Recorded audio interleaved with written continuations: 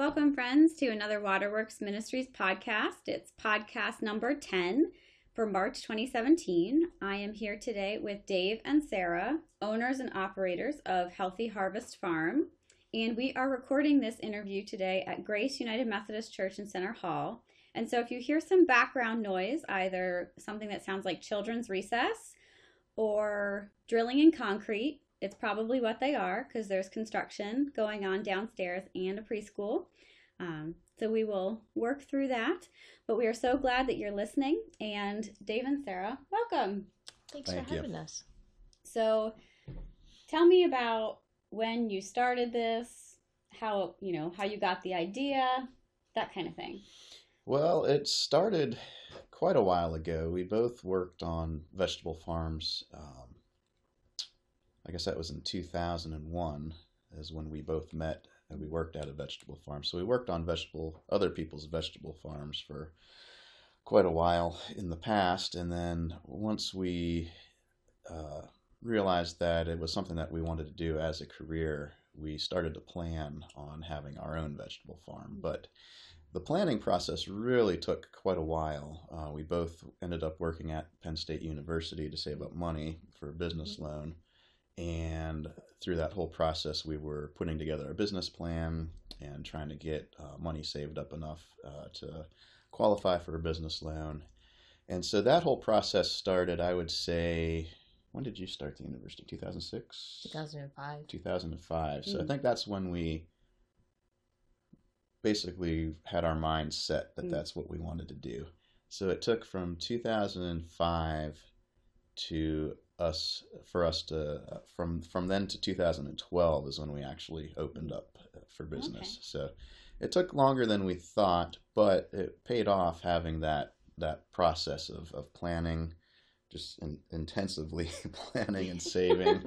I think it really paid off because after our first year of business, we were able to stay financially afloat, and ever since then we've been able to do it full time as our occupation. And so, again, like I said, the planning process and just saving up the money and also buying equipment as we were saving up.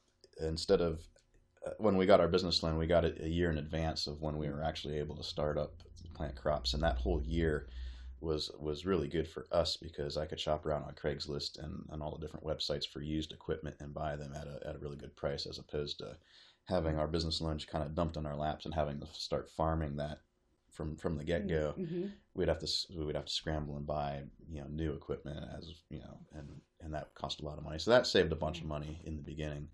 But yeah, I guess that a long-winded answer. That's kind of how we got our start. And that's really interesting because that's something that I would not have thought of.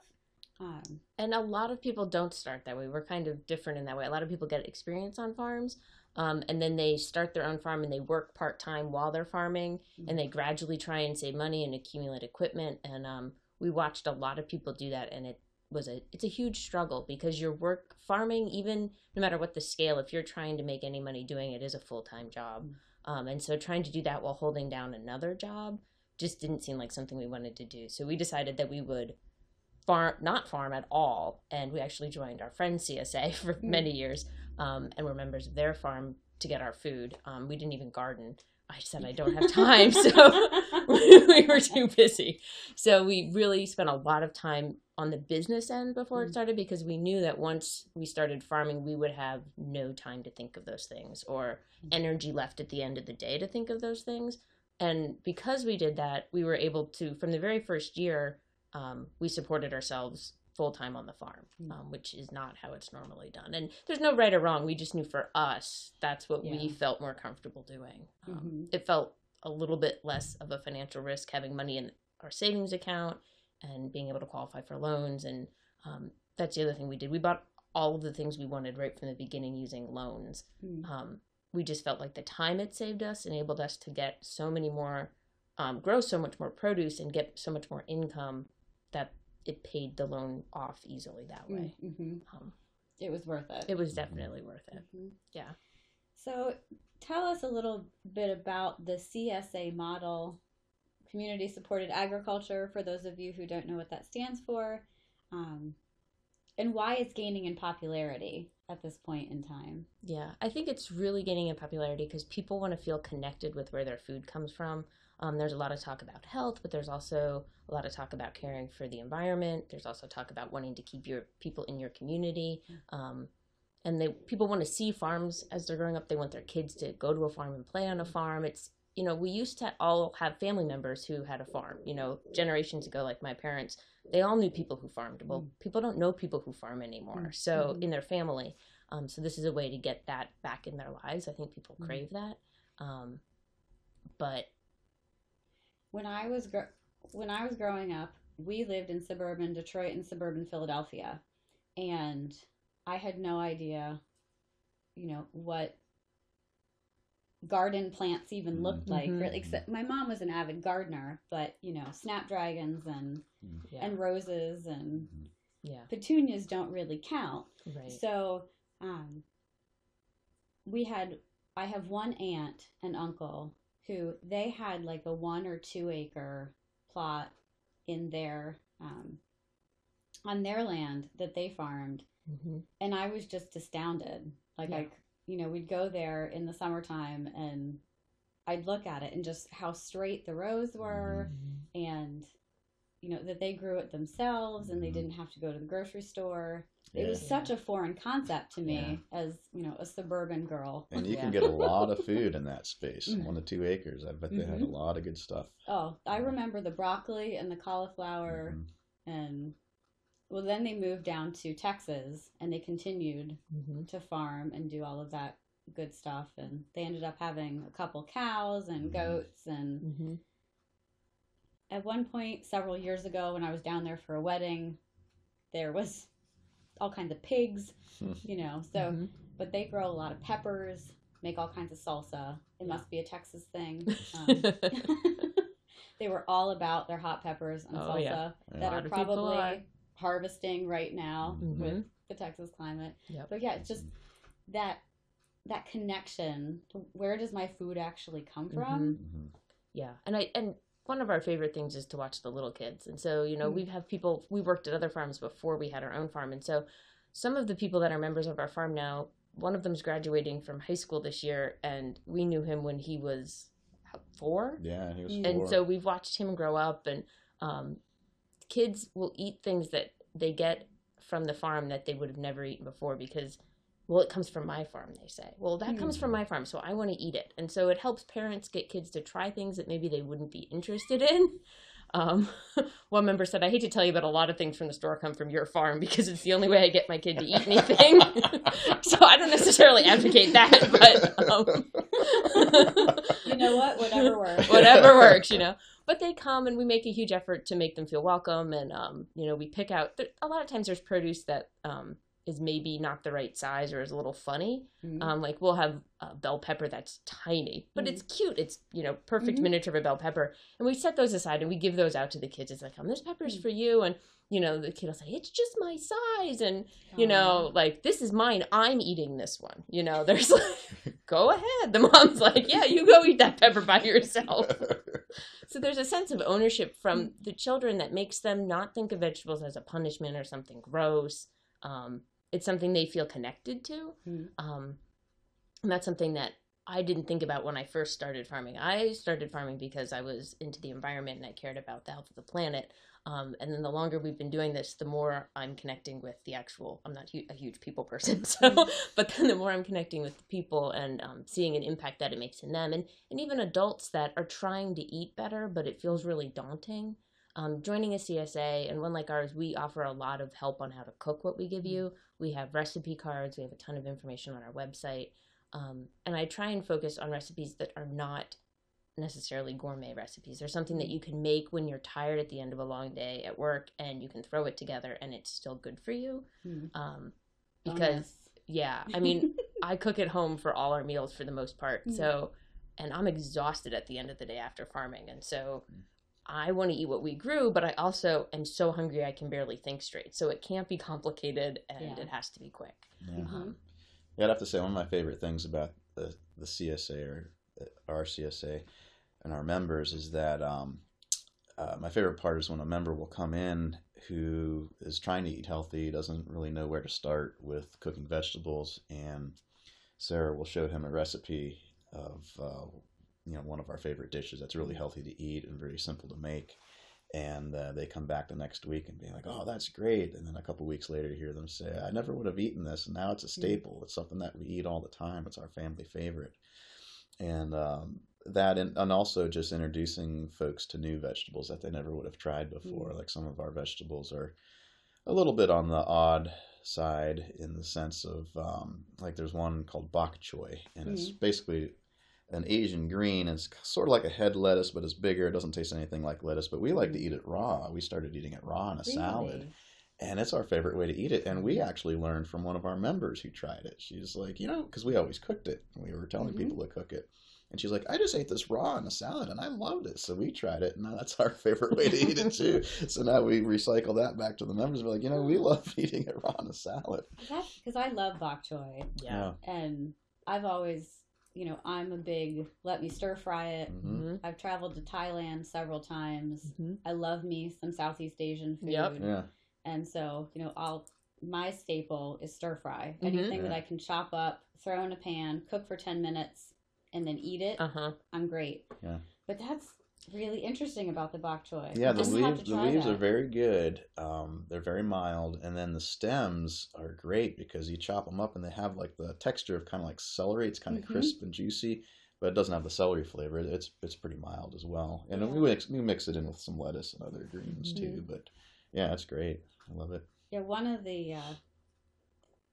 one of the requirements for when I looked at your CSA to decide whether or not to join was kohlrabi. Ah. My husband loves kohlrabi. He eats it, like he just slices it. And that's the best way. Yep, that's my favorite way. And I think he might put salt on it. Yeah. But he was like, "Karen, whatever CSA we do this year has to have kohlrabi." Does he like olives at all? Oh my gosh, he loves olives. My favorite snack in the evening, I used to just down pretzels all the time, and I realized that's probably not the healthiest thing in the world. He does that. Well, he can eat half a bag in one sitting. What I found is a great substitute for pretzels, which is very bizarre, is cut up kohlrabi in the strips raw, and then put some black olives and the kohlrabi together. It has that salty and crunchy, and I just love it. I can eat a ton of that. That's my new snack in the evening. That's fantastic. I will put that away in my memory banks. Well, and what's great so our system is a little bit different than a lot of CSAs. A lot of CSAs, and there's nothing wrong with this, they give you a box, which is a selection of everything that they've harvested that week. But we found that was hard on a lot of people because not everyone likes every vegetable. And it's not always obvious. There's a lot of vegetables that you either love or hate. And if you love them, you want them all the time. And if you hate them, you're mad every time they're in your box. And so how do you decide how often to put them in or what to give? It's just really complicated. And so we gave up and we just set it up like a farmer's market with bins, and you get to pick and choose what you want. You get 8 choices every week. And a choice depends on what the vegetable is. So like a 2-pound bag of carrots counts as one choice, where like a 6-ounce bag of spinach counts as one choice. But anyway, so you're all set up and there's all these different things to pick from. And if you love kohlrabi, you can take 4 choices worth of kohlrabi if you want. You can take half your share in kohlrabi. Then there's a lot of people who are like, "I would rather not eat that. Where are the carrots?" Yeah. And they don't have to ever eat a kohlrabi. You can be as adventurous as you want with us. And what a lot of people do is they'll try something new. They'll be like, "Well, I'll try kohlrabi." And then afterwards they're like, "Yeah, I don't need to eat that again." Or people who are like, "I would have never tried that at the grocery store if I was buying it, but I really like it now." So then they take it. So you get to experiment without being committed to, and red beets is a great example. You either seem to love them or hate them. So you either seem to take multiple choices of them every week, or you avoid them like the plague. And there is really, or you have a family where one person loves them and one hates them, and you watch them like have a debate and a negotiation about other things in their life related to the red beets. Well, if you take red beets this week, I'll eat them, but then you need to clean the den out because, so there's like a whole family dynamic that goes on about like red beets or no red beets. And yeah, there's a lot of debate that goes on around veggie bins. You learn a lot about people. That's fantastic. Yeah. I can see my husband and I doing that because I do like red beets, but I'm not really a fan of the kohlrabi. Yeah. So I can see there being some serious negotiation. Yeah. So, That's fantastic. Yeah. So tell me, I guess, a little bit about the history of CSAs. What, I guess, what about them is, I guess, important to the environment, like you said, as well as knowing where our food comes from? Why are they, I'll say, staples of our communities? Yeah. Well, I think that they're important for the environment because they're farms in your community. So people can check on how those farmers are managing their fields in a very visual way. I mean, obviously, all of us aren't agronomists and we're not going to know the finer details. But it makes people aware of where it's coming from. And it makes the farmer connected directly to the person they're selling to. So they feel a lot more. I feel responsible for the produce I give people. I mean, I wouldn't give someone something I wouldn't eat myself. I see them face to face every day. There's the connection that way. And it's also really important to it helps the farmers out a lot to have a CSA program. So it really is the community supporting the farm.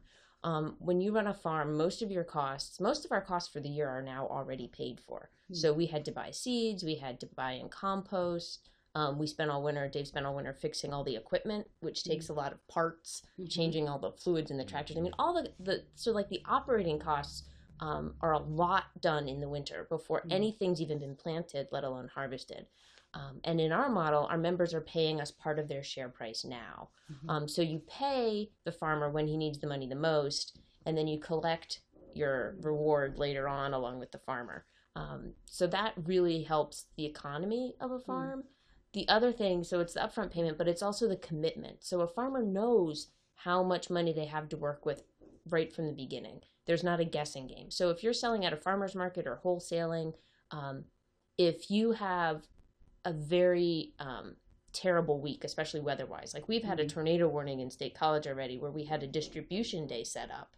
And everyone came and got their veggies because darn it, they paid for them, you know? So, but if that would have been a farmer's market situation, nobody would have come and all of that produce would have spoiled before our next market. And so even though through no fault of our own, we had wonderful produce to sell, we would have made no money that week. And that's a huge economic risk for the farmers. And so I always think, some people think a CSA is an economic risk for the person who buys in. Well, what if they don't grow anything? Well, we always grow something. I mean, there's tons of vegetables available. It's really not a risk for the consumer. It just takes away our risk knowing that you'll come. People get in, especially today, everyone's so busy. Kids have soccer practice, kids have this. And the farmers markets happen, but I just don't have time to get there today. But if you've already paid for those vegetables, you make time to get there. And I think that's the big difference in right now for CSAs. I don't think that maybe that's how they started out economically, but that's definitely how I think of it. I think of it as you've promised, if I grow these vegetables, you will show up and take them away because I really don't want them to all rot. And everyone's so busy, they don't, always make the time. Where we've also, for us, we've tried really hard to understand that. So if there's a week you can't come, you don't lose those vegetables. You get to use those 8 choices anytime you want over the rest of the season. And that was a risk for us at the beginning. We didn't know if that would work. And we actually didn't do it the first year, but a couple people asked about that. Well, I was gone last week. Can I take more this week? And what we realized is every week, a certain percentage of the people don't come for one reason or another. And every week, a certain percentage take extra. And so they've basically created their own community of themselves. We go through the same amount every week, even though some people don't show up, but the other people take theirs that week. And so it's like they're trading without knowing it amongst themselves. So really, I think it's the biggest economic benefit we see for the CSA for the farmers is we know people will come because they've already paid. And we get all of our marketing and talking to people and all of that done in the winter when we have some time. And we don't have to worry as much about the business end during the summer when we're so overwhelmed with our field work.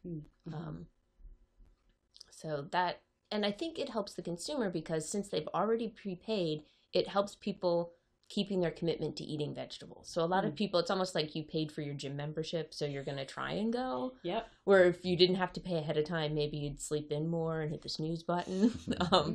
So I think that prepaying for your veggies helps people keep their dietary commitments that they're trying to make as well. Yeah, last year was my first year at a CSA, and I was really surprised at the volume of food that we got, because it's only my husband and I. Now, we get kale for our bunny. We have a 3.5-pound bunny, and she crushes kale. She is very particular, and she only likes organic kale. Well, of course. So, I roll. But, I personally didn't plan for the amount of time that it takes to store the vegetables and, like chop them up and that kind of thing. So I was, like pulling through stuff. I'm like, oh, I've got carrots from 4 weeks ago. And, I'm like, oh, there's some rosemary that I didn't know I had, or, that kind of thing. So with your CSA, do you give tips on how to store things and, absolutely. Hey, yep. cut this all up and throw it in the freezer tonight? Yep. The very first thing we do when members show up for the first time for their pickup, we print off a chart that tells you exactly how to store and how long vegetables will store. Basically, every vegetable we grow is on that chart. We do it on a real nice cardstock piece of paper, so you can put it on your fridge with a magnet, and it's right there.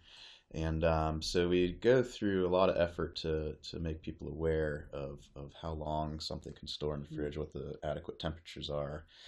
90% of the time, things work best if you have it in a sealed plastic bag in the refrigerator, and it will last a long time for you. So we do that, but we also have cards every week. We have an easel for the most part with vegetable information and also recipes for all the different vegetables that we grow. And so there's information cards that we have that tell you the storage tips and some cooking tips and how to quickly prep it type of thing. But yeah, we try to educate people as much as we can on how to store things, and some things will store remarkably long for you if it's harvested right and then stored right in the refrigerator. It should last a long time for you. I think a big part of it too is harvesting the crop at the right time as well, and so we try to do that on our end to have something that's not overripe or about to spoil. And we do a lot of quality control when we pick the produce too. We make sure we always have it in our head is like, how is this going to rot in somebody's fridge tomorrow? It's like no, that's either going to go to the food bank or just back into the soil as compost. But if it's something that is high quality and will store for a couple weeks in people's fridges, that's what we give out. Neat. So I saw on your website that you don't use any synthetic fertilizers or pesticides. Nope. And that you lease 15 acres from an adjacent farm. How does that work? How is that arrangement? It's actually wonderful. Yeah, it works great. It's so surprising because it's funny though when you think about it.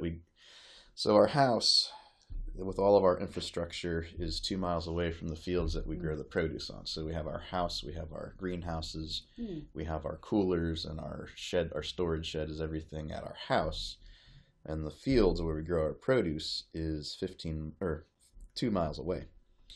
So we go to the fields, we harvest the produce, bring it to our house, clean it up, put it in the coolers, bag it and weigh it and all that kind of stuff. And then our distribution is at the farm where the fields are.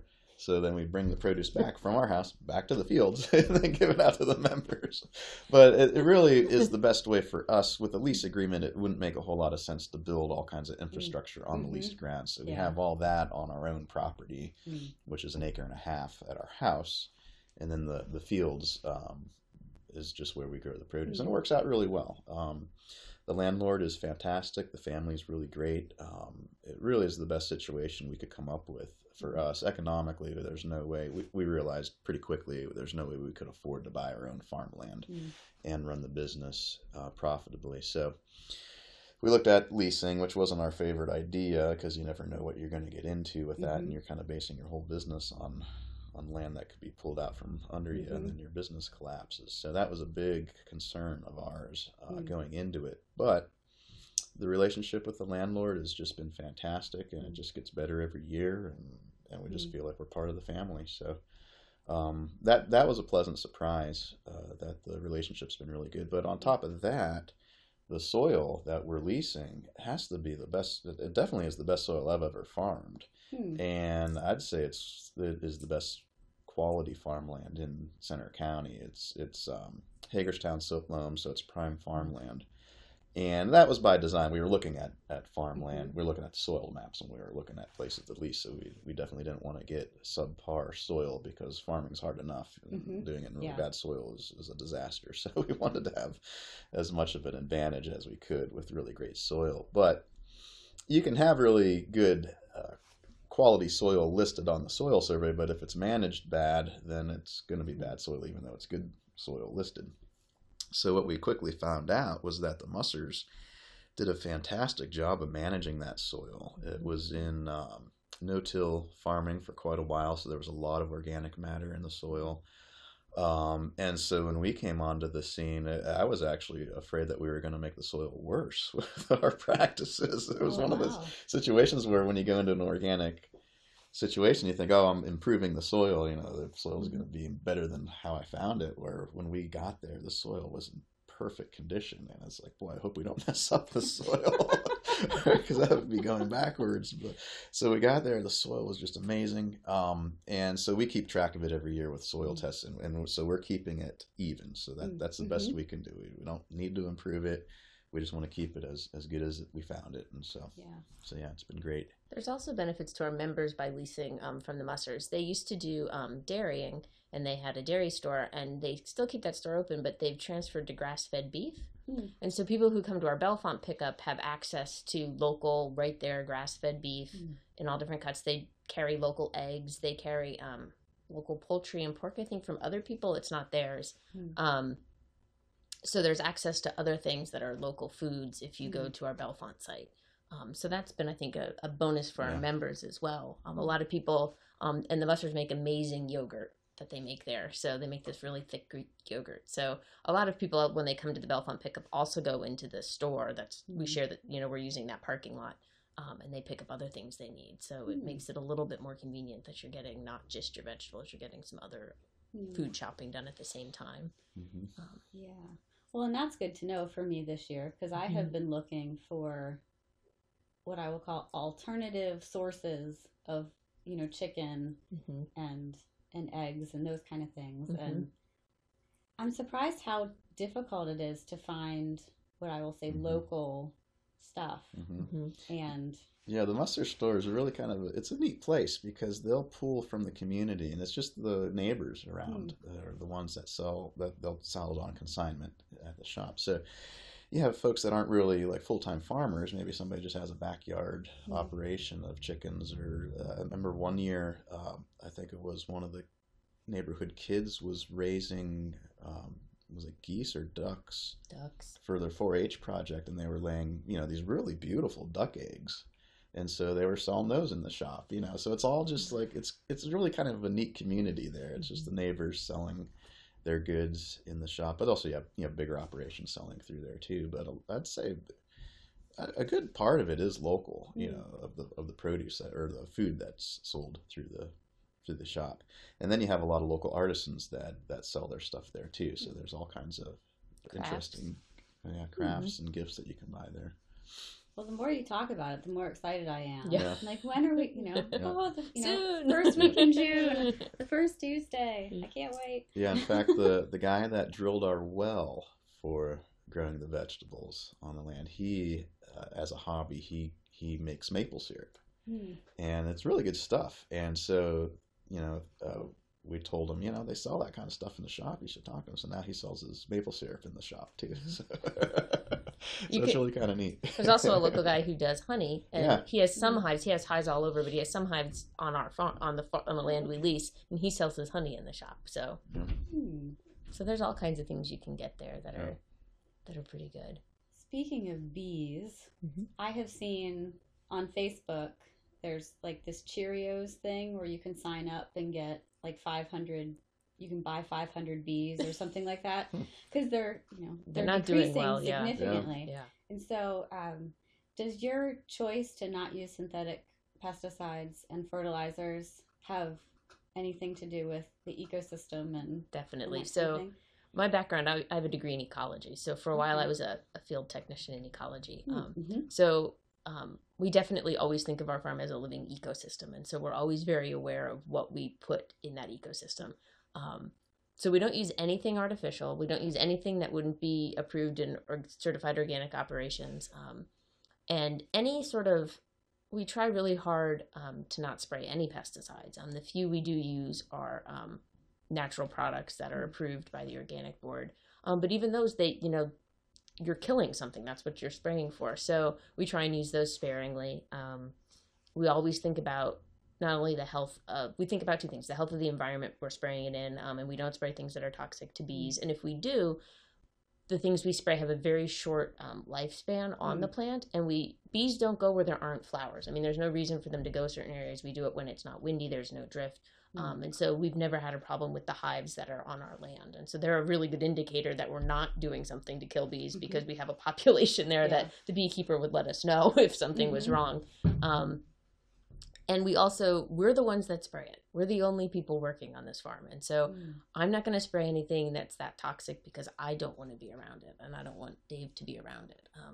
So one of the things we spray a lot of, as an example, is a neem oil spray. And the neem tree people have been using for a long time, and it's even in a lot of cosmetics and lotions. It's actually healthy, they say, for people in certain things. So spraying that doesn't really scare me as far as, me consuming the product, since we consume that on purpose in our lives a lot of times. We also use one of our products we love to talk about, it's actually clay. That's all it is. It's kaolin clay. It's the same type of clay that's found in pottery. And so what we do, they produce it into a powder, and you can buy this powder and mix it in with water, and it becomes like a milky kind of consistency. So we'll spray that over some plants. If there's bugs that are starting to eat the leaves of the plants, we'll spray that on the plant. And what it does, it coats the plant with this white milky liquid clay, and then when it dries, it becomes a powder. And it's the equivalent of getting like sawdust in your eyes or whatever. It's the bugs land on the plant, and then it's covered in this powder, and it gets in their antennas and their wings, and they don't like it. So it's like having a gourmet meal set in front of you, and somebody coming along and dumping sawdust on top of it. It's like, well, that kind of ruined the meal. I'm just going to move along and eat something else. I don't want to eat that. So that actually works pretty well as just a physical deterrent for the plant, or for the pests. And so we do a lot of that, actually. We try to just deter the pests from even coming in and bothering the plants. And one of our other tactics is using they call it row cover, and that's exactly what it is. It's just a big sheet that you put over the rows of plants, and you tack it down, and it just acts as a physical barrier. The bugs can't get through that sheet, and so they can't get to the plants. But the sheet is made out of this material where the sunlight goes through, and the rain actually goes through too. So it gets plenty of sunlight, it gets plenty of rain, and it actually kind of heats up the soil a little bit. It traps that moisture and temperature in the soil. So it actually promotes the plant to grow quicker. So you can actually get a season extension from that. You can get plants earlier, or you can protect the plants from frost damage later on in the season. It kind of makes a little environment for it. But we don't really use it for that. Well, we do in the spring. We use it for frost protection, but really what we use it for is for the bugs, so they don't get in there. And we weren't quite sure if it was that big of a deal with the bugs. And I think it was our very first year, we got lazy. We planted broccoli. We had a lot of broccoli, and it was 8:00 at night. Yeah, it was the end of the day. So the one row of broccoli, we're like, you know what? We'll cover all this broccoli. I just don't have it in me to cover this last row. Let's do a scientific experiment and see what happens here. And so we let it go, and boy, did that really make a difference. When we took the row cover off, when the plants were big enough, they're all planted on the same day, but the ones that were covered were about 3 times the size of the ones that weren't. And the ones that weren't were eaten. They had all these little holes from these bugs that were eating it. And it really did look like it was planted 3 weeks later, but it was all planted at the same time. And I don't think we even got any broccoli off of that row. It just... They died. Yeah. They got skeletonized by all the things eating them. Wow. So that said it for me. It's like, we have to do that every year with our broccoli. And we do that more and more with our crops. We use a lot of this row cover. So yeah, when you drive by the farm, you'll see these big sheets of white in the fields. That's what it is. It's just bug protection. Do you have bigger pests like groundhogs? And we do. Deer, Yep. deer. Like, what about bears? Yeah, they do come onto the farm every once in a while. They don't cause any damage though. I've seen on other farms certain things bears like. They love sweet corn, Mm. so they can really make a mess of that. But most other vegetables they kind of leave alone. So we haven't had any problems with that. But deer and groundhog, they'll come in. The thing with the groundhogs, and I can't quite figure out why they're not a big problem for us. I think a big part of it is that when we set up the farm fields, we planted clover as grass roadways for us to drive on around the farm. So we have this big line of clover all around the fields, and 9 chances out of 10, whenever I do see a groundhog, it's coming out of the tree line, and the first thing it finds is the clover.